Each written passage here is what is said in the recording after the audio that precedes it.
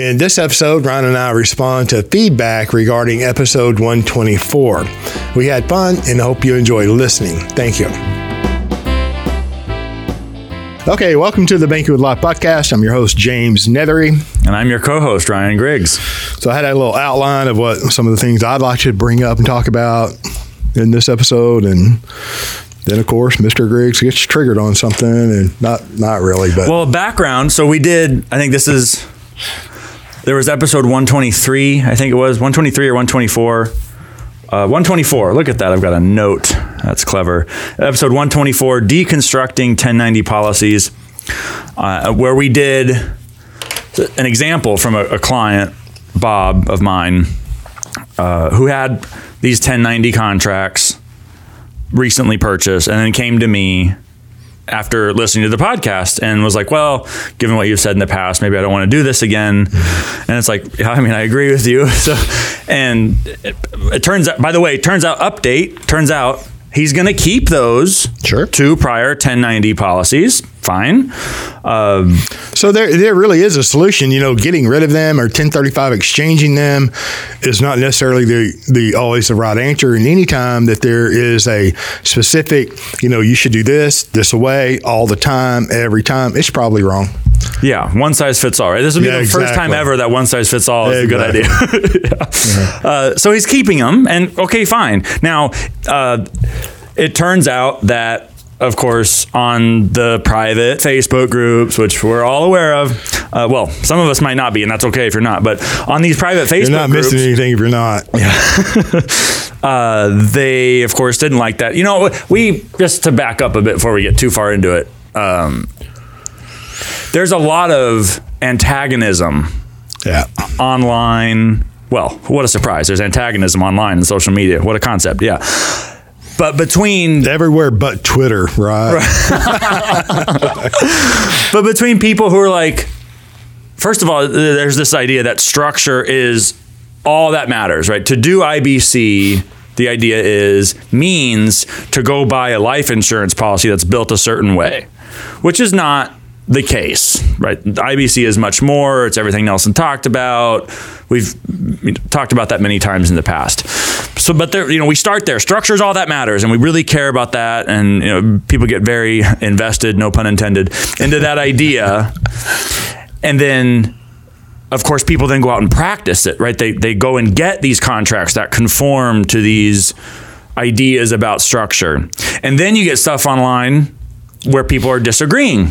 And we say, well, no, that might not be the best, or that might not be the way to go.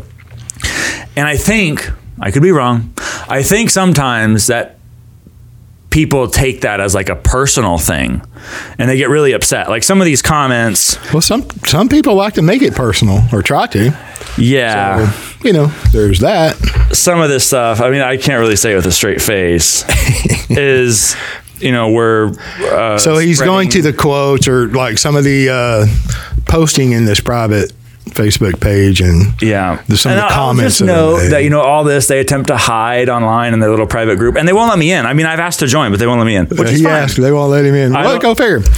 But they put it behind the veil, so to speak, whereas this is an open communication. Well, no, we just put it out there, right? We throw it out there and make it available for the general public, and my position is like, if you think you can do it better, by all means, do it, please. There's not enough content, in my opinion, when it comes to the infinite banking concept. So please start your own podcast.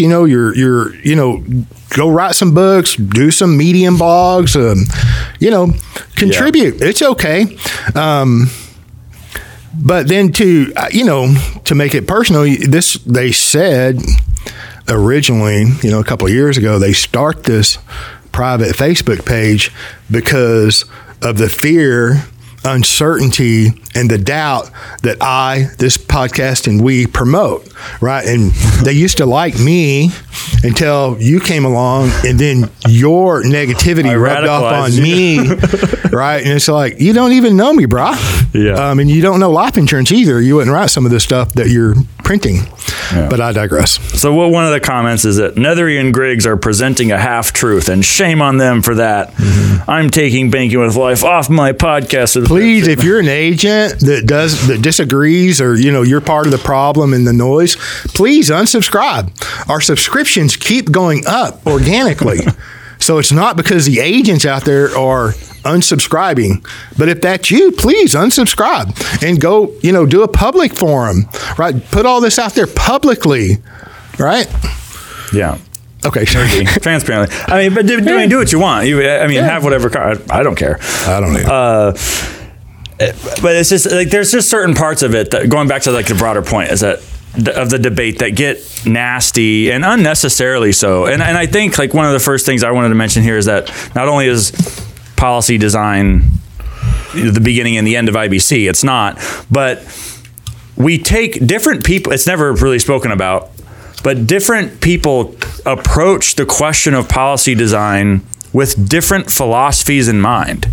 Like they even kind of make fun of us in here, that all we do is point out how Nelson didn't do it or what Nelson did and how everything else is different. Right. It's like, I'm not really ashamed of that. Like, yeah, the guy who came up with everything, the only reason this group exists, like the guy who's responsible for all of it. There's a couple of them, a couple of wannabe agents and engineers. Right? But like the whole reason the life insurance contract design in terms of quote unquote IBC is even a thing is because of Nelson. Like, so it doesn't bother me, if our fault is that we go back to Nelson too much, quote unquote, I'm okay with that. Yeah, and just whining because Nelson didn't do it this way. It's like, whatever.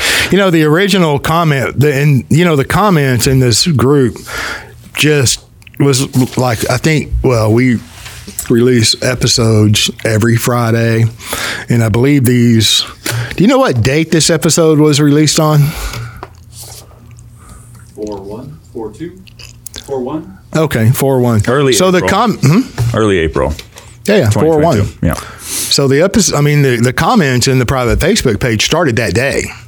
Yeah. Yeah. So they listen, right? And then they even say that, well, it's all of this nefarious stuff that we're doing publicly, transparently.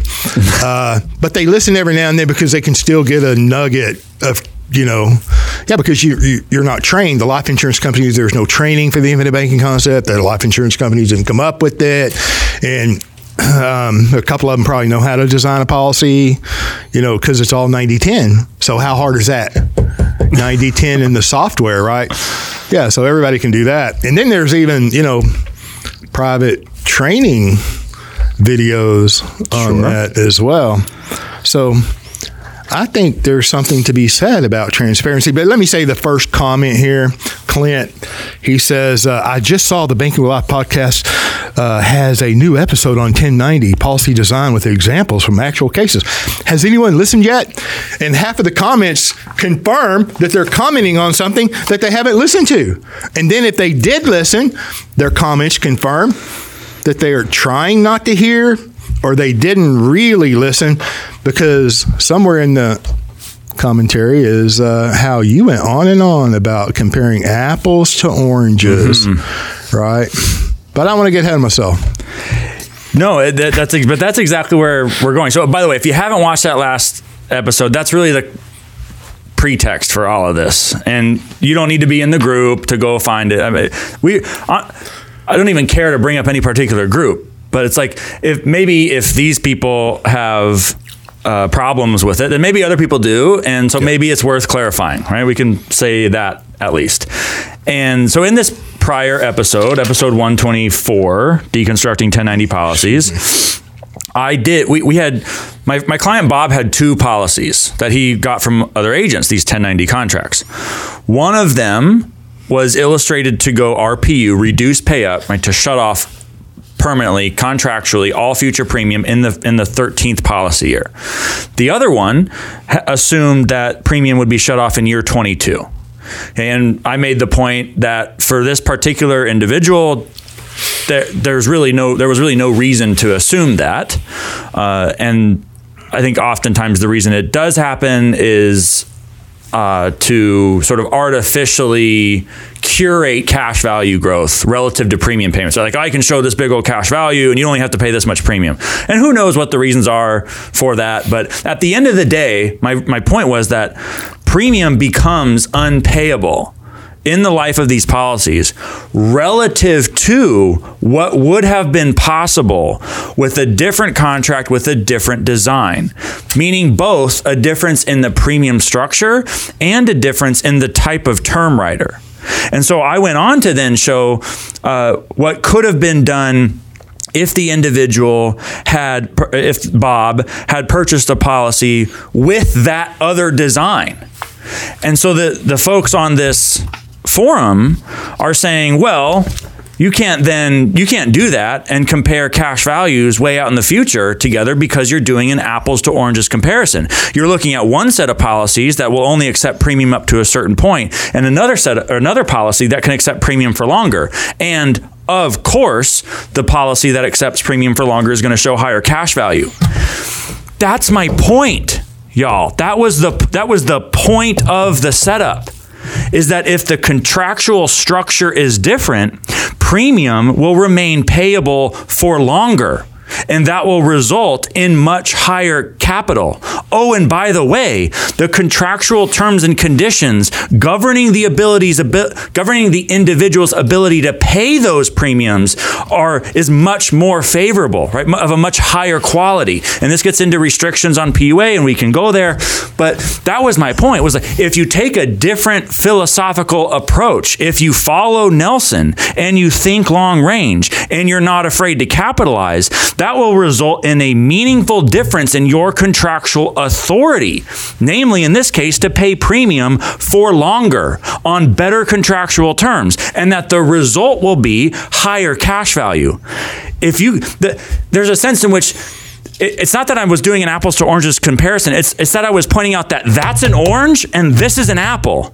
Oh, and by the way, the apple's better. Like that, or at least you might think, if you share my philosophical perspective that we do want to think long range, that we do want to maximize cash value, capital, long term over the course of our lifetime, that maybe therefore you want to do this other thing. That's the whole point. So to say that, oh, he's doing apples to oranges, I know. Well, it wasn't a complete apples and oranges. You pointed out the difference between an apple and an orange, but then you combined them.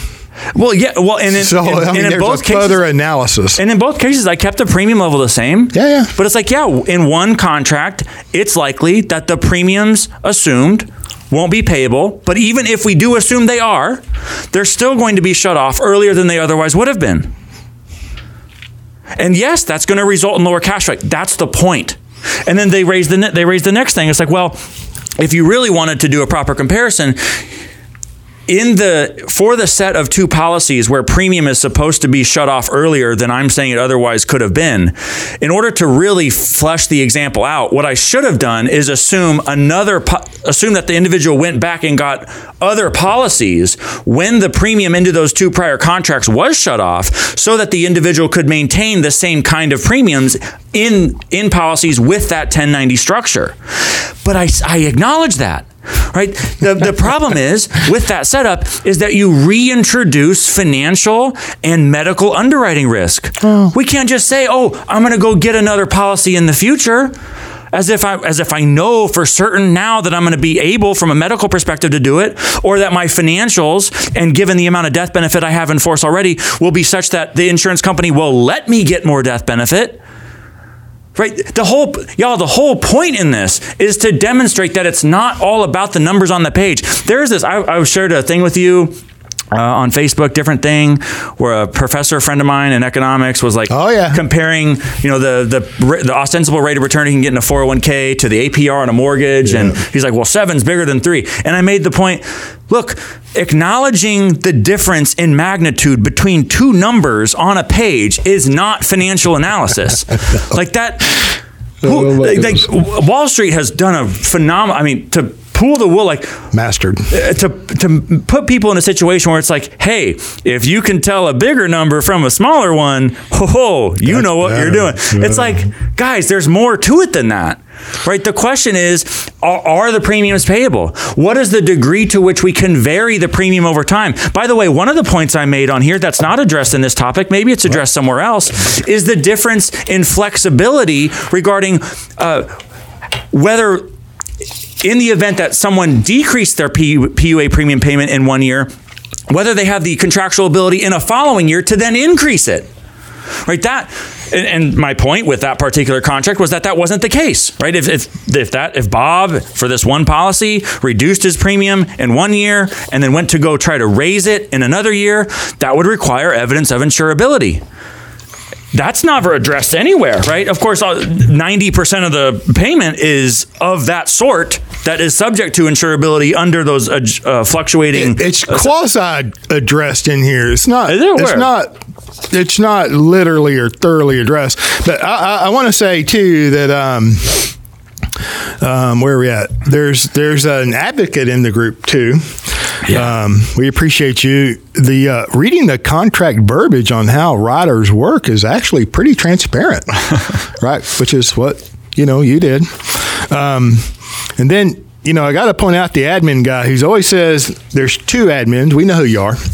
One of them went through both of our processes in the beginning, and he was ejected from my process, then went to you, and it was a week or two before we spoke, and you were deep into it with him, and I'm laughing at you. I know. Right? Then you fired him, right? And then the other one is just a quasi-wannabe agent, in my opinion. I have not much respect for. But I don't mean to make it personal. But all of this has gone on in the life insurance industry for a long time. They beat up the other life insurance company. They got to beat up the other agent. Then they got to beat up the provisions. And, the dividend has always been an argument. And there's another advocate in here, Adam. I appreciate you. Your comment in here was pretty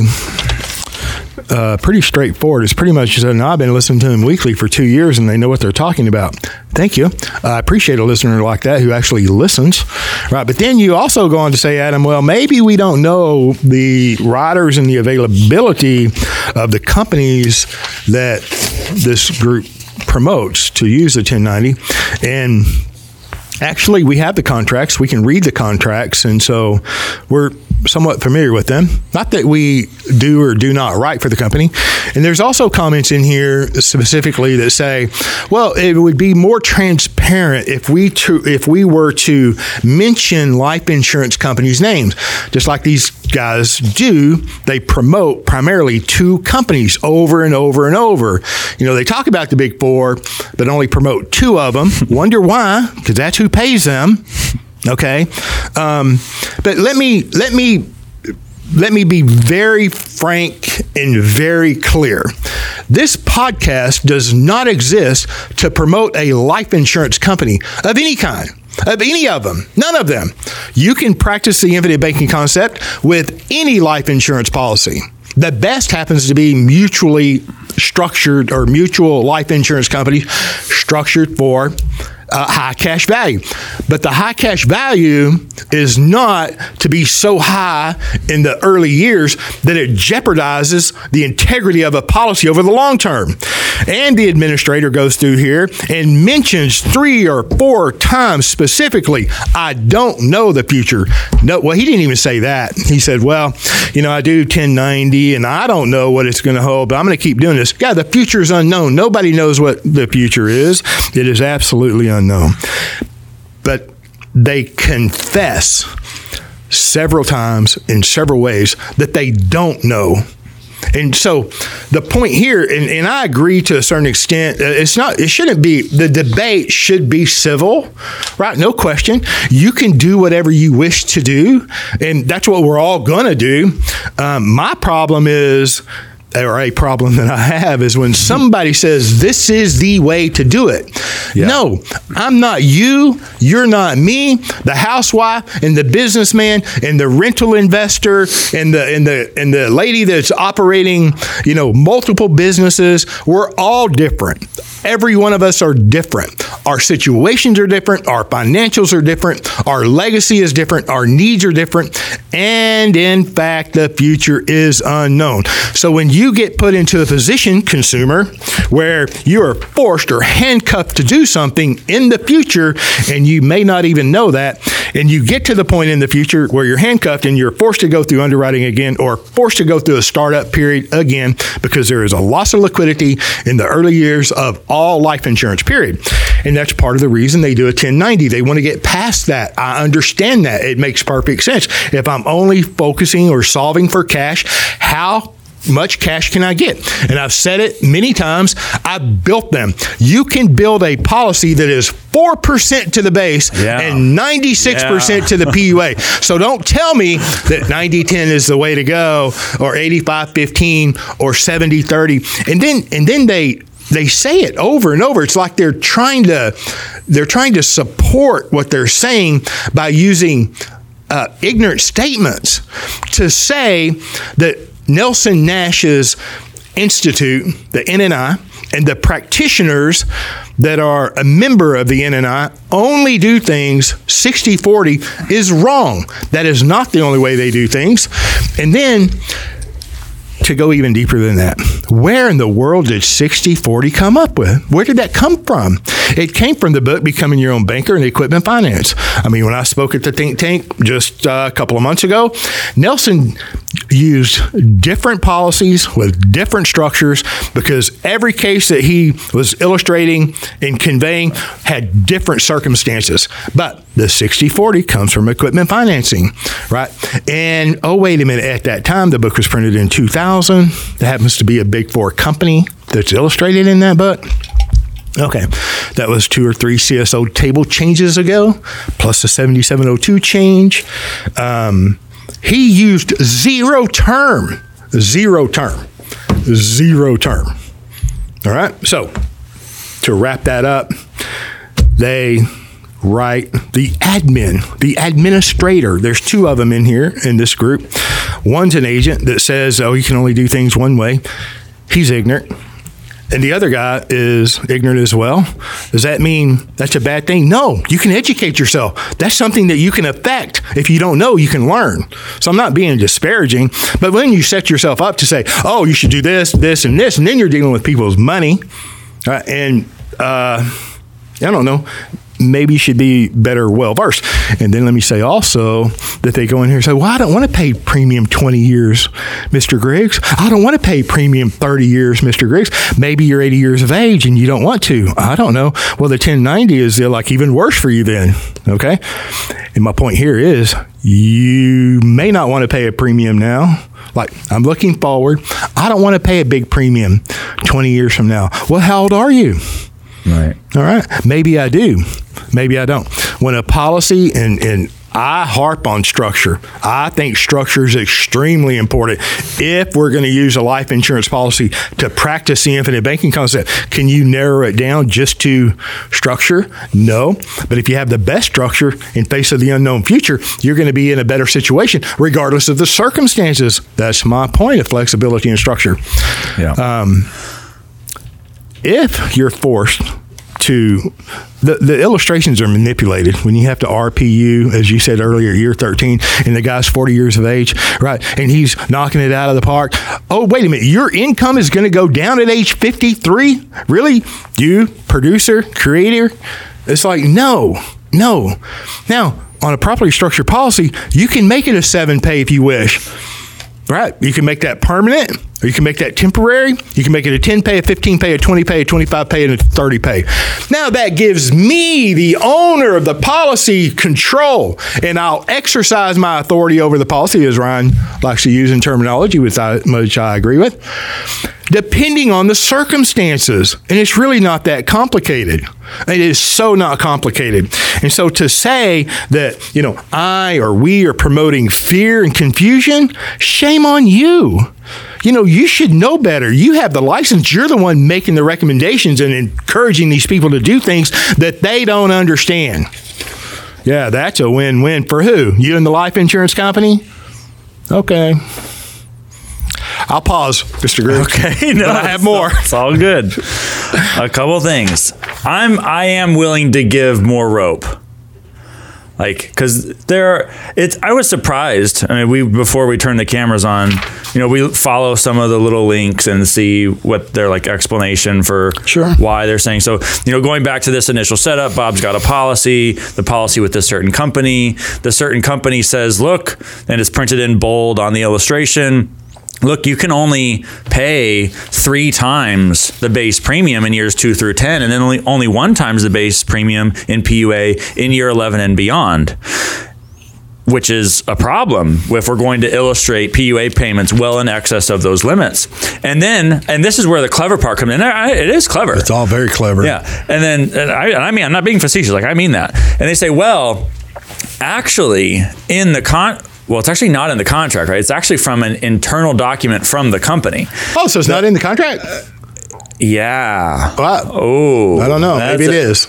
Maybe. Who knows? But in this case, we see it from an internal document where they say, well, those PUA limitations that are enumerated in terms of the base premium, those restrictions, that 3x in the illustration, those PUA restrictions won't be enforceable so long as the dividend goes to pay for annually renewing term. Let me interject here for a minute. He's referencing a training document, right, for all these promoters that's highlighted. Right. There's exceptions to this exception. The exception is the limitation on the PUA to base ratio, right? In years 1, years 2, and years 10. There's an exception to that, right? And so he's speaking of the highlighted exception in the internal life insurance company's documents. Yep. And which says that so long as the dividend goes to pay for premium on annually renewing term, then these ordinary PUA to base restrictions can be set aside. Okay, so fair enough. I mean, well, that's clever, okay? But follow that through, right? So long as the non-guaranteed dividend is assumed to be paid to premium for an annually renewing term rider, then and only then are these restrictions about PUA relative to base unenforceable, or only then can they be set aside. Okay, so here's the question. How long are you going to carry 1-year term death benefit into the future? Okay, the answer, whatever it is less time than you would otherwise have a level term rider. You're not carrying, and I don't care. There's a sense in which I truly don't care what's on the illustration. You're not carrying temporary, annually renewing term that was priced at the beginning of that year and for 30 years out.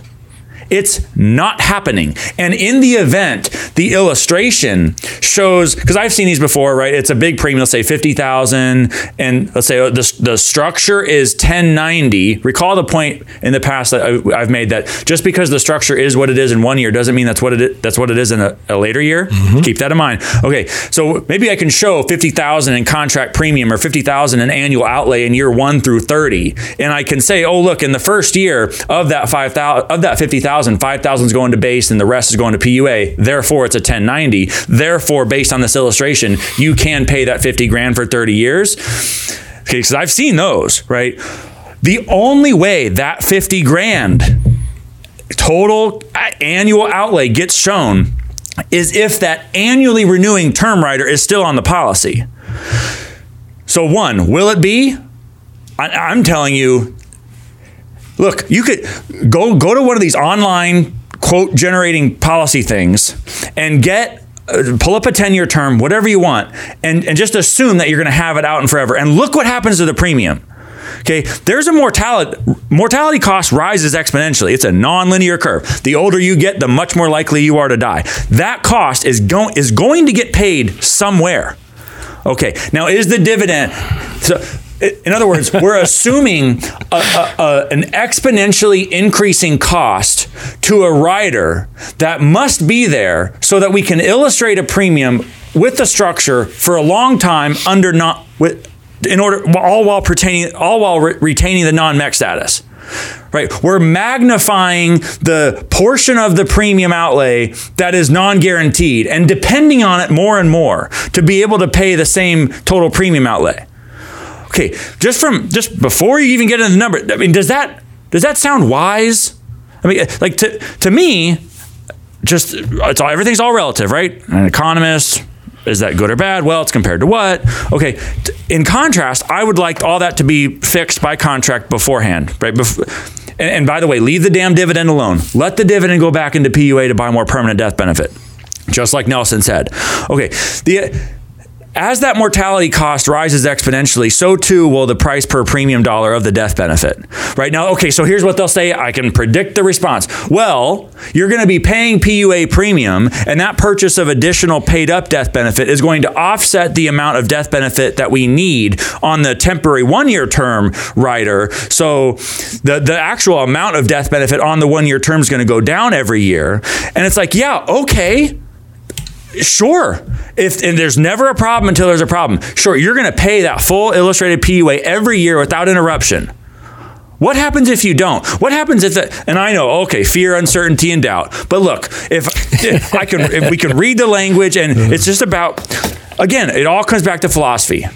If you want to take the position that setup, that structure will remain viable, and that the numbers on the illustration will be payable, great. I'm fine with it. Go have at that. Okay. In my opinion, it certainly deviates in several places from what Nelson taught, and that's what IBC is what Nelson taught. But even further, I just prefer the guarantees. I prefer knowing that I have the contractual right to pay a certain amount of premium for a very long number of years. That's all. And so what's the trade-off? Look, we acknowledge all day the trade-off is there's going to be less liquidity up front. Look, don't be afraid to capitalize. Businesses don't get started overnight. And then to your point, 1090 is not as thin as you can go. No. If that's the idea, if that's what you want to do, we want to maximize cash value right now, right? And then, by the way, I want to shut off premium as soon as possible because premium's evil. Okay, well then, by the way, the Big Four may not be one of the companies you want to work with because there's another company, and we don't promote companies because this isn't a life insurance promotional podcast. There's another company that you'll get down to, like you said, 496, 397, if you really want to maximize that cash value year one. And then apply the same logic. Well, then once you wear that out, okay, well then just go get another one again. And there's never going to be another financial or medical underwriting risk and a problem, so you can just keep doing that forever. So, and my point is that if that line of logic is appealing, the conclusion they reach about a 1090 contract from the Big Four isn't even the one you'd get. Right? There's other ways to take that logic even to a further extreme. Okay, if you want to go down that rabbit hole. If it's all about rate of return, internal rate of return, because this 1090 thinking is flawed thinking. I think it's natural when we're exposed to the idea of the infinite banking concept. We're using life insurance to accumulate capital, to become our own banker. I think it's very natural to squeeze down the base and then to do every machination to make that possible. Manipulation of the policy of the illustration. And then earlier when you said clever, and I agree. I mean, now the language from an internal document from a life insurance company is what it is, and I'm not saying that's clever. You have a good point. It's not in the contract. It's not in the contract. Okay, so it is clever when something like that is used in marketing to prove a a predetermined position that you have. Yeah, right? It's like an administrative bulletin. The company's saying, for now, we'll allow this. It's like current company practices. There's something guaranteed in the contract, and maybe the company will allow a certain PUA premium until they don't, because interest rates are so low and they have to put that capital to work. And by the time they pay the commission and the dividend, that the PUA premium produces, they're like, no, $1 million is our limit, 500,000 is our limit, or whatever. They get to choose what the limit is. It's like, oh, well, this year, no, we're not going above this, specified time. I don't care what you have. Oh, wait a minute. And just let me ask that, and I understand most term is convertible, right? And not all term is convertible for the whole time period. And when you go into the quote engines, like you mentioned earlier, if it's annually renewable term, is that cost guaranteed? Is the future each year that the premium for the term is illustrated annually renewable term? It could be renewable to age 100. I might not have to go to underwriting to keep it on there, right? But is that term cost guaranteed? And then here's a question. You have a contract, consumer. It's okay for you to understand what you have. And you agent, y'all say y'all have these. I mean, whatever an agent tells me, I cut it in half. That's my 30-year experience. I mean, I know some of the best life insurance agents historically in the country that have died and passed away. I've known them. I've read the other ones before my time, and I'm not saying I know all of them and I don't know everything, but I know some real people of integrity, and I wouldn't cut what they say in half, but you, in this group, I'm going to cut what you say in half, okay? Why, James? You're being harsh and making it personal. Well, you're the one that brings up the Banking with Life podcast and then timestamps points that on comments that we make and that I've made, and then you try to eviscerate that, and your very comments show your ignorance. So, and then let me say this, in going back to the internal rate of return, that's all. I build policies to get the highest internal rate of return now and forever. Well, if that's true, then why don't you go use Universal Life? If you're sold out and you're a zealot on an internal rate of return, why aren't you using Universal Life? Because it illustrates better than a 1090. Right, you can illustrate a higher internal rate of return on that. All right, and then here's a comment from the guy who first opened Clint. And his, God bless him, I think he's a consumer. I don't know. He's like, well, as far as the guarantees and dividends, it's honestly not a very big number either way. Right, I don't intend to keep the cash sitting in the policy earning 4%. Right. So is that you basing that on the 4% guarantee, or, the manipulation of a policy that's very clever how these illustrations are manipulated? RPU'd in year 7 or 10, or illustrations that are provided to the consumer that are only 1 page or 2 page. All that's very clever. And things like that will bring the authoritarian bootjack of the government quicker than, worrying about the MEC, in my opinion.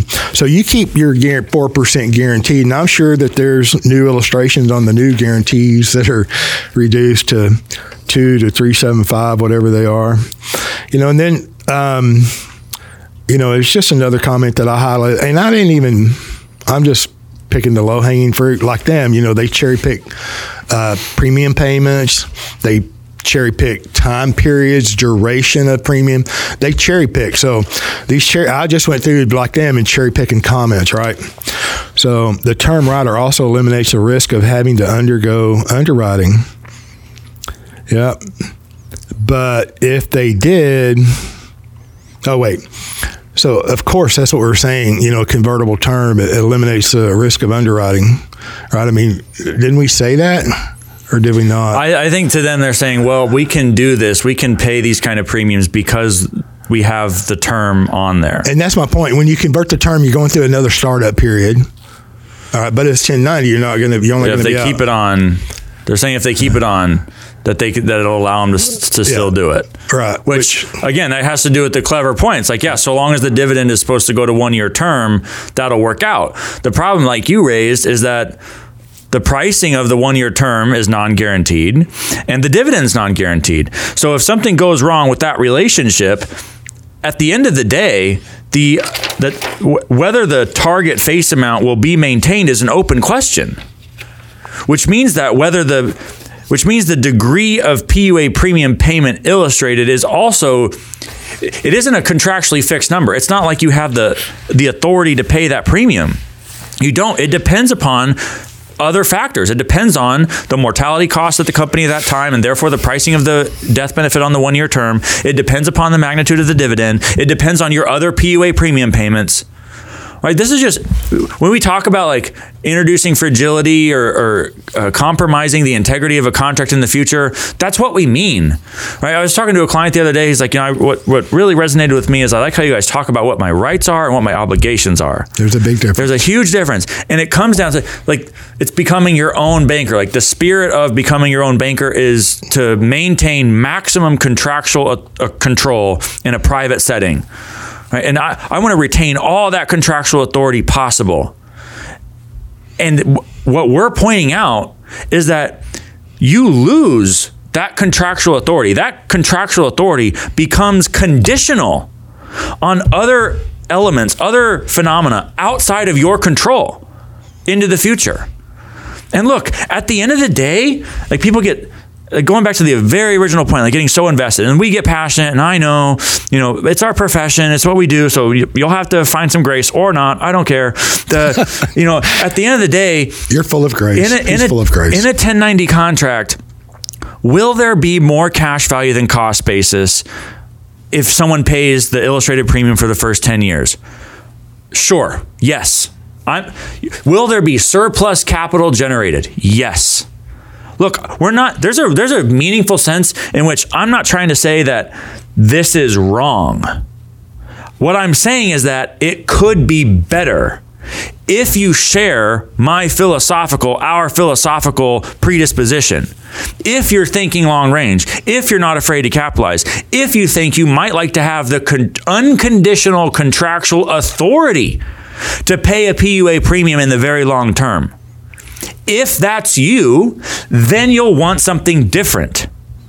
If that's not you, then maybe this is appealing.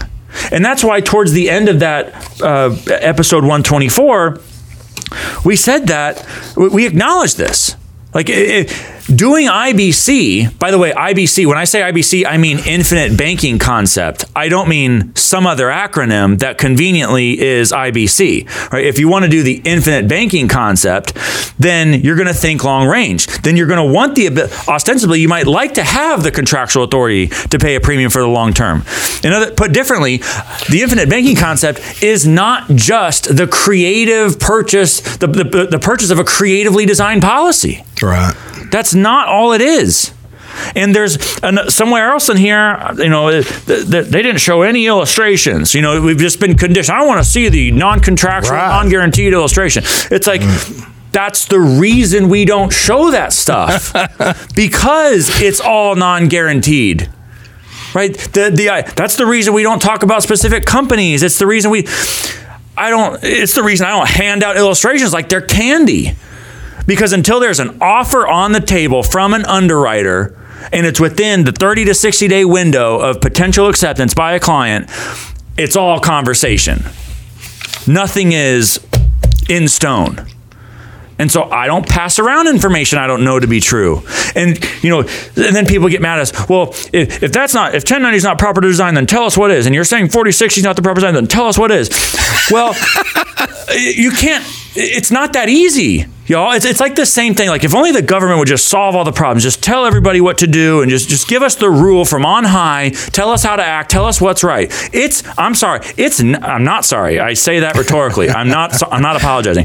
It's not that easy. Look, I just put out a 7 3/4 hour series explaining in a systematic fashion with slides that are annotated. It's all free. I don't need your email. I don't want your contact information. You can go get the entire rigorous philosophical backstory. They'll jump on all this. These people, but the general public will. Yeah, and by the way, the comments are held for moderation. So if you feel that you've got to have a comment to validate yourself and criticize, it'll be deleted. Like I don't need that. But for other people who want to get the full, like. You can't just ask, well, what's a proper design of a policy? And be like, here's your answer. Like, that doesn't work. I get why we want it. We want simplicity. We want it. Look, you need enough base premium to be able to pay a PUA for as long as you might possibly want the ability to pay it. You want unconditional contractual authority to do it, and you want to have maximum authority over where the dividend goes. There. Take that, and all of this out the window. That's very simple. See, if we, Ryan or I, knew the consumer, the potential client, knew what you wanted to do, what you are doing, where you want to go, and understand those parameters, it's very simple to build a solution or a proper foundation on which to start. Very simple. And it is not, you do not start at a structure, whether it's 60-40 or 90-10 or 10-90 or 80-20. It's very simple when an educated advisor, right, agent, is working with an educated consumer. And this kind of stuff, I mean, it will help educate the consumer in the long run, right? If they continue to listen, read, and before they make a decision, right? And so when I said he's full of grace, he's full of grace.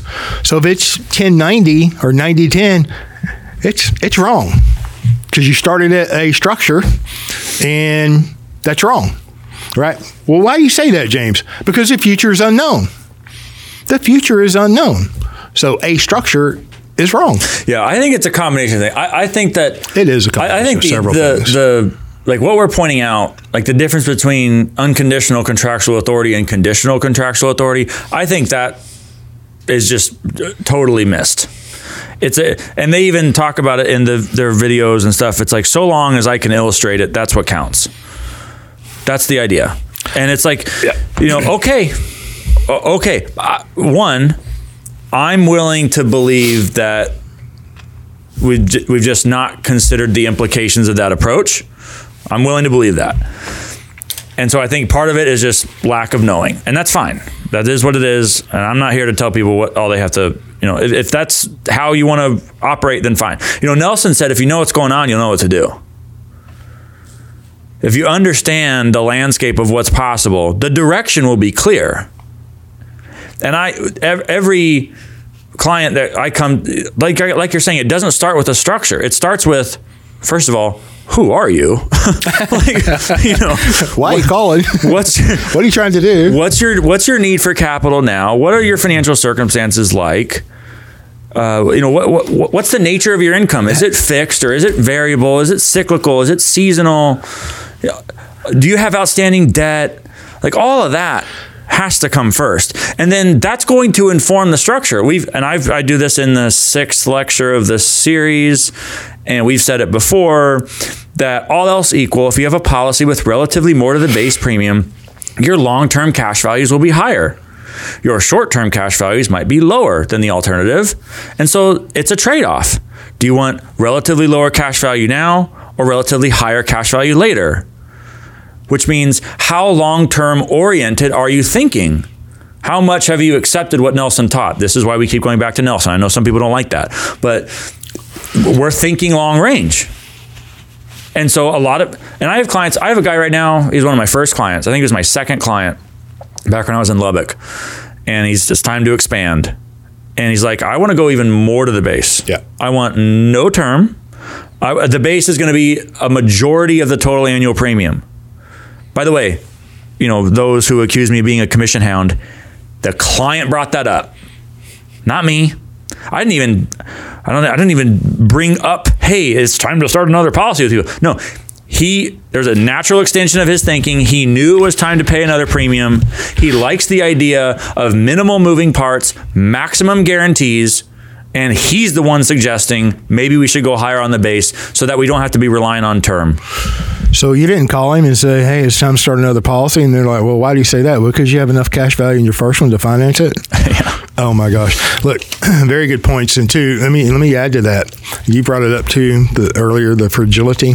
The more you contort these policies, the more fragile they are in the future, and the future is unknown. So structure is important, but structure can only occur when there's an informed consumer and an informed agent and advisor. There has to be a relationship that is open. It's like, not only does it start with, hi, hello, how are you? This is my background. This is your background. Can we work together? Do Yeah. we even get along? Is the philosophy even equal or, congruent? But it's also what do you understand? What is your understanding based upon? Is it noise? Then there's some education that has to occur. Just like if they've never been exposed to the idea that you can become your own banker, you still got to knock a certain amount of the noise off just from the typical financial world, right? Let me say this too, because the guy goes on after the term writer and conversion and all that. I love this. He said, both of those guys should know that and should have started or stated so on the podcast. But if they did, then they wouldn't have much of an episode. If you think, sir, that we need your type of comment or 1090 is what we need to do an episode, you're just sorely mistaken, right? So, but I appreciate you listening. Oh, wait, no, you're the guy who didn't listen, who's jumping on the comments without listening. Of course, I wouldn't expect any other comment from you. Or much of a different kind of a comment. And speaking of comments, Yeah, this one. first couldn't get the comment out fast enough. And when he said earlier, look, if you don't cuss, right? If you're a gentleman or a gentle lady, if you're civil, we release questions and comments. But whenever you're less than professional Getting nasty. or I'm going to be nice, if you're not accusatory, and then if you're not self-promoting, I don't release any comments that are self-promoting, or you're promoting what you believe is right, or the insurance company that you're in love with, or you're trying to justify why, you're embracing some kind of a mistake. I mean, if they're genuine comments, civil debate, we release them.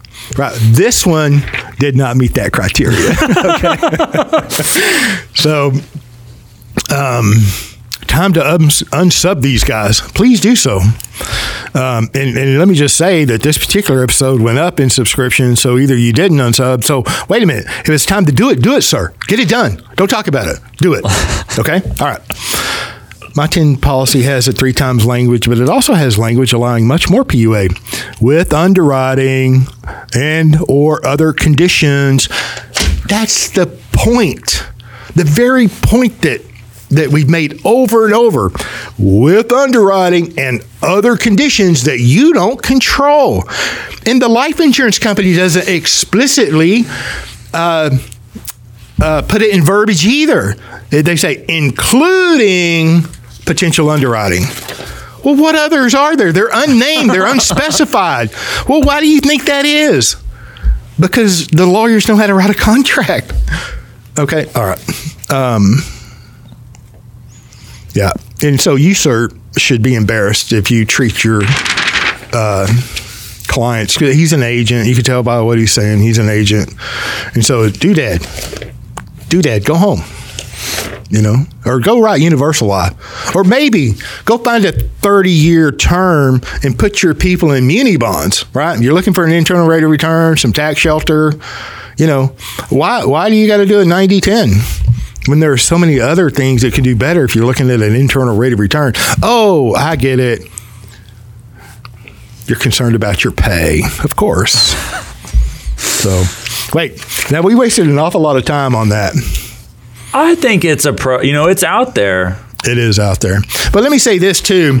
I'm really excited, and I might bring this up again, too, because I don't want this tagged on to, an episode like this. But, the like your client, and I want to even go back to, some points that you had made, and maybe we've talked about it previously, how the term is illustrated to go down on the blended PUA. The future term costs are not guaranteed. There's a limit of guarantee that the insurer has to abide by, and it's an extremely high limit.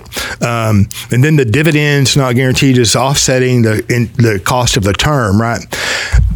Haven't you had consumers that received the letter 2 or 3 or 4 years into their policies? Yeah. That requires additional premium because the term has gone up and the dividend has gone down, or either or, one of the two? Yeah. Yeah. So different company, but same principle. Same principle. Annually renewing term. The dividend. This was a different company, but it was a standalone rider, and the rider added annually renewing term, and the source of the premium for that annually renewing term by contract had to be the dividend. First, it's the same principle, right? At the one company, it's the idea of a certain dividend election. That dividend's got to go to premium on a 1-year term. At another company, they introduce the language of a separate rider, and for that separate rider, there's annual renewing term, and the dividend must be the source of the ongoing premium. And 4 years into this guy's contract, he gets a letter, quote unquote, recommending a premium increase, and one of the consequences of not paying that, not following that recommendation, is that the death benefit bought with the term could go down. And I wanted to make a larger point too. With this, there's like an extreme nature in a lot of this stuff, and it happens sometimes with people who even do the 40/60s or 30/70 or other structures. Is they get the MEC limit and the contractual premium maximum like within a hair's distance of each other. The MEC limit, there's just enough term to get the MEC limit $15. I'm not kidding. Like, I've seen examples, like $15 on top of the maximum contractual PUA premium. Like, we've got to take what the IRS says and just read it real closely, and then let's get right up to it. Let's just poke that IRS bear just enough, so that they don't come at us and we still get away with something. We get to cut a corner. We feel good about ourselves. But, we want to get right, we want to cozy right up to that IRS enforcement action. And that happens in other things, but it happens here too. It's like, let's imagine like a washcloth, and you're just twisting every drop of water out of that washcloth. It's like, just squeeze it out and just get right up to tearing that washcloth to shreds. Just cozy right up to that IRS regulation, because the company will let us, because the illustration software at the company will allow it. And that, like, why would that be a good idea? It comes back to a thing that you've said way in the past. It's like, there is no need to make IBC better than it is. It's enough. The way it is in that little 92-page book is enough. Is there illiquidity early on? Yes. All of this has to do, let's be super real about it. All of this has to do with getting around illiquidity in year one. Afraid to pay a premium. Yeah. That's all it is. And then it's justified by, the agents and advisors. Oh, well, they do that for commission. I'm not making anything. So, do business with me. And disparaging the character. And I get it. But look, wait a minute. Are they going to be there 5 years from now, 10 years from now? I don't know. I get a lot of phone calls, and I have over the years. But I want to go back to your point before I get off onto that tangent. Ringing it every drop out. Look, I've had agents in the past, they've done that. I mean, I got drugged down the road. Now, it's my fault, right? I'm not blaming people. I got drugged down the road early on of 96, 4, 97, 3. So, I mean, I didn't just wake up one day and say, oh, these guys are bad people or whatever. And the only reason I didn't go down that road is because I learned from him. So, look, I had an agent one time doing exactly what, you said, or talking about. Look, here's the MEC limit. And I've seen other agents, they would pride themselves. They build those. I got within 1 penny of the MEC limit, like they really did something, right? Well, hell, they just knew how to manipulate the software. Yeah. Okay. And a different individual, ringing it out, going right up, I got within $10. Because the more you do that, the more funky fragility things that you cause in the future that illustration's not showing. But in actual factual experience that these guys haven't paid a premium long enough to know, it's going to happen. Okay. Anyway, this one particular agent, great guy. He thought he was doing the right thing. I didn't know that he was doing the wrong thing. I'm like, yeah. He got down. He's like, listen, here's the MEC limit. It's like, whatever, $20,000. $10 is the MEC limit. I've got this policy built right up to $20,009. I'm going to send the life insurance company $20,012 to see if they catch it. Oh, gee. That's the same kind of thinking, though. It's the same kind of right? thinking. And it's like, wait a minute. The life insurance companies are bean counters. They spend millions of dollars on the illustration software and the maintenance of it. And I'm not saying they're squeaky clean, and I'm not shilling for a life insurance company.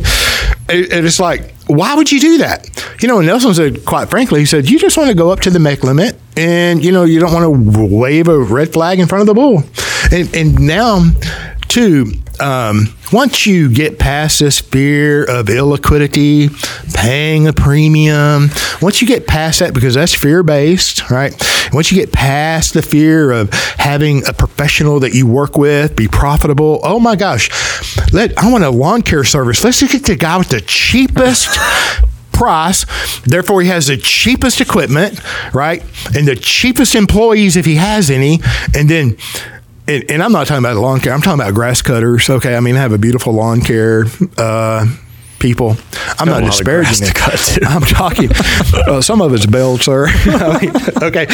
My point is, like, if you're going to go buy a suit, do you want the cheapest suit that you can possibly? How about shoes? How about an automobile? How about a gift that you're giving to someone that you love and care about? Do you want the cheapest thing? Do I want them not to be profitable? So if something goes wrong, I don't want them to answer the phone. You know, if they will, if they're still available. And I'm not saying everybody who does nefarious things goes out of business in short order, but just give them time. What else? We mentioned Mr. Griggs, his series that he just released. We'll do we have a link to that? Of course we do. I think all you have to do is like Ryan Griggs' YouTube. Yeah, it's on my channel, Ryan Griggs, and then it's a playlist, and they are meant to be watched sequentially. They do build on one another, but it's called Whole Life Insurance Mechanics, and the subtitle is From the Perspective of Nelson Nash's Infinite Banking Concept. I don't know if there's enough room in the bottom to do the title, but the link will be there. There's not, but it's just the title. The subtitle's but you had to put in Nelson and IBC, because otherwise they might mistake it with some of this. So, you know what? I could, speaking to this doodad, you should get your children to help you out with your social media. You know what he say? We might not have an episode. Look, all of these things that I'm wrapping up at the end, for the sake of time, I could do a podcast episode on. Yeah. So I have plenty of content. I have to say, I have something that's a little maybe counterintuitive. There's a sense in which I'm kind of thankful that this kind of stuff is out there. Yeah. Because it does force you to certainly address it, or to look at it, or to consider and to continually challenge the thinking. And it's helpful to me because I feel all the better about what I own already. and I'm sure they feel the same way. Sure. You know, and again, like, I think there's too much antagonism out there. I try to put it in historical context in the article I wrote on Medium, sort of announcing this other lecture series, Whole Life Insurance Mechanics, that I think the market in general is learning. You know, Becoming Your Own Banker, written in 2000, Building Your House of Wealth, written in 2010. Modified endowment contract rules only came around in June of 1988. So that, you know, a lot of these writers, you know, term writers, PUA writers, are like less than 40 years old. Like it's the various contractual, the differences in restrictiveness of PUA writers, which this group didn't address, and the differences in the kinds of term writers are not addressed in Nelson, right? That this stuff is in the history, relative history of dividend paying whole life. These are new things.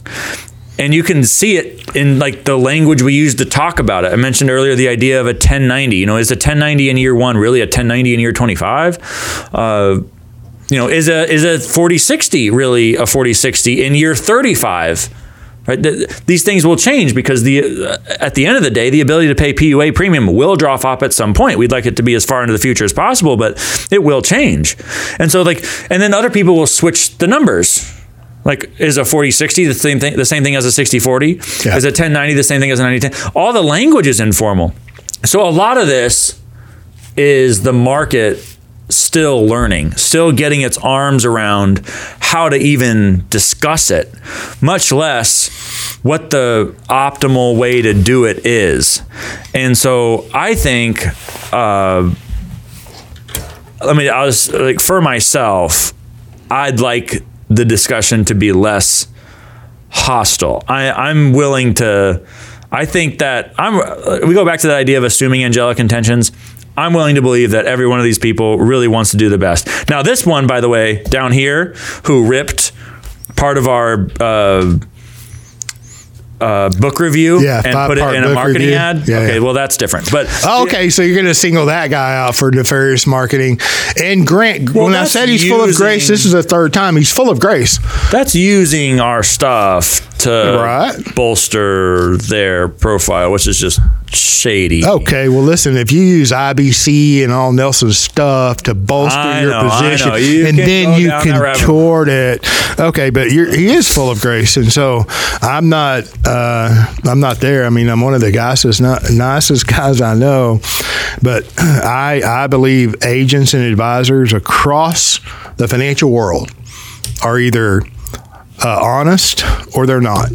And if they promote things that aren't in the consumer's best interest, whatever that may be, determined by the consumer, an educated consumer and an educated agent advisor, then there's two things going on, one of two. They're either less than honest or they're ignorant.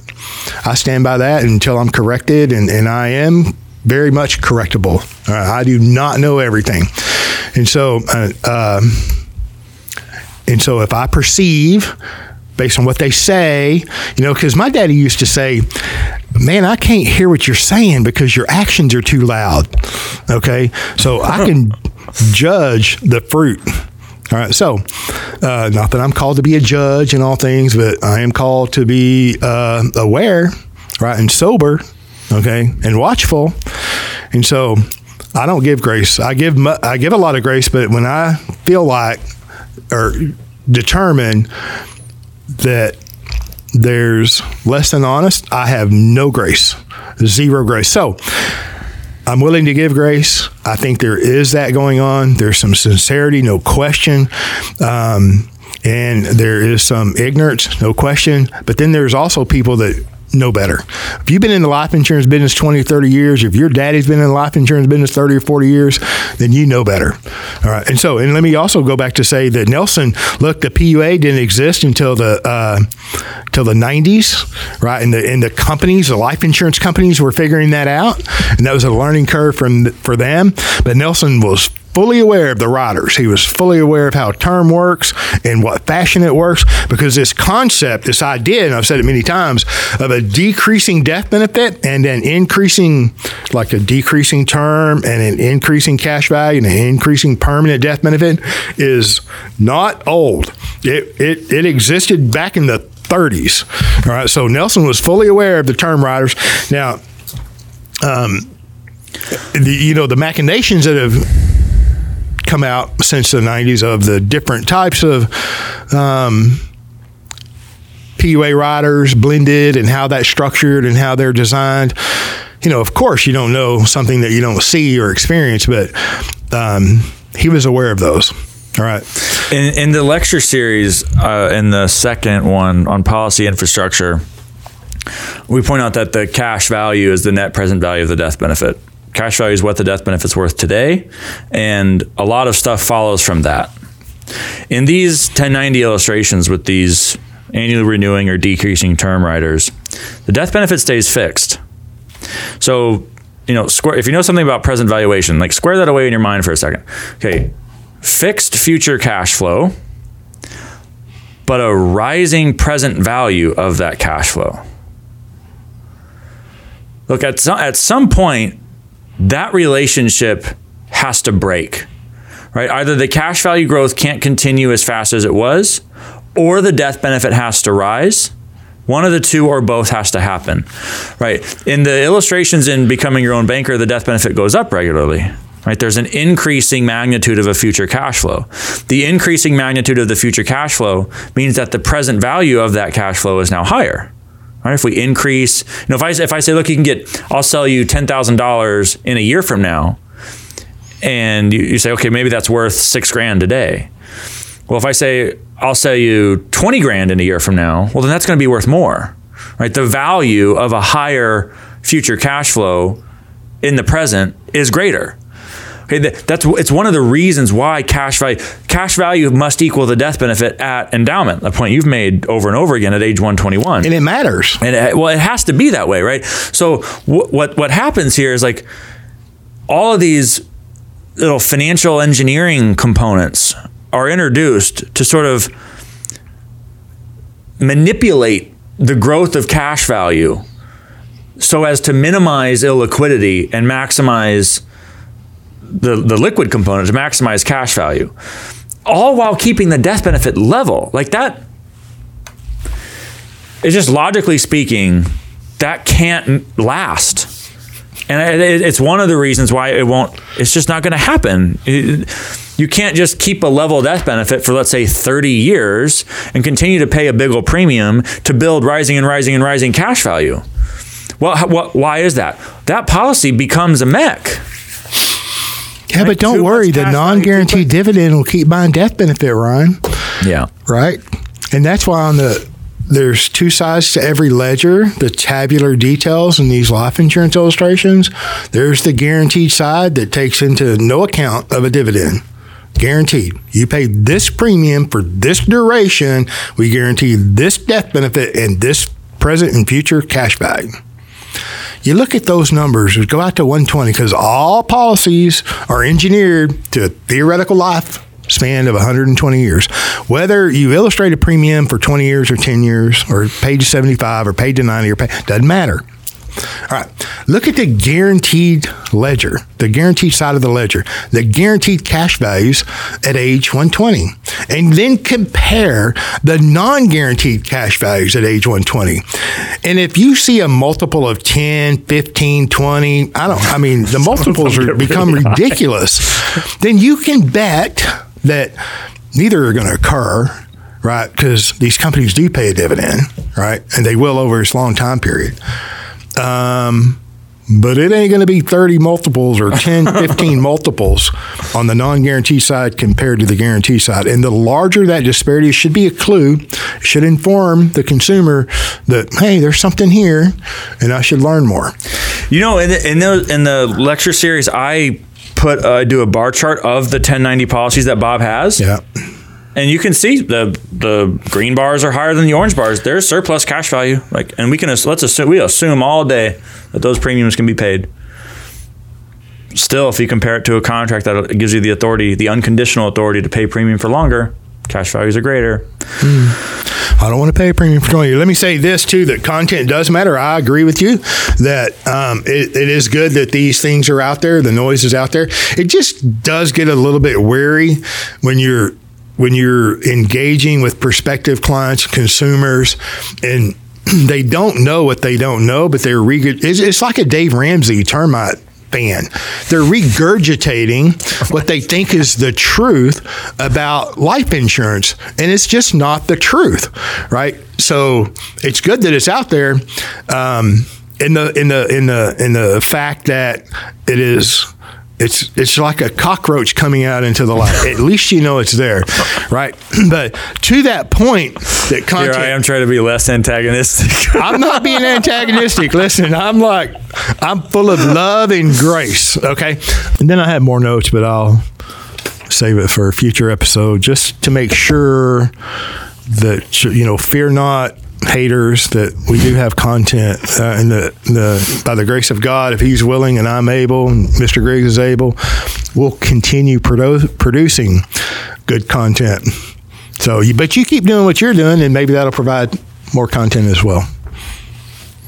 All right. Yeah, it'll continue on. They'll continue to do that, and that's fine. Yeah, perfect. All right. Well, what else, Mr. Griggs? Is that it? You hungry? You like buying barbecue? I'm starving. It's like Of course, you hadn't eaten in 2 hours. It's almost 3:30. I haven't eaten all day. Thank you. You should Wrote be better a to whole yourself. article this morning. Woke up early. Took Lucy to her rover. Yeah, it's lunchtime. I'm impressed. Good job. All right. Thank you for listening. I know I had fun. I always have fun. I'm a fun guy. Full of grace.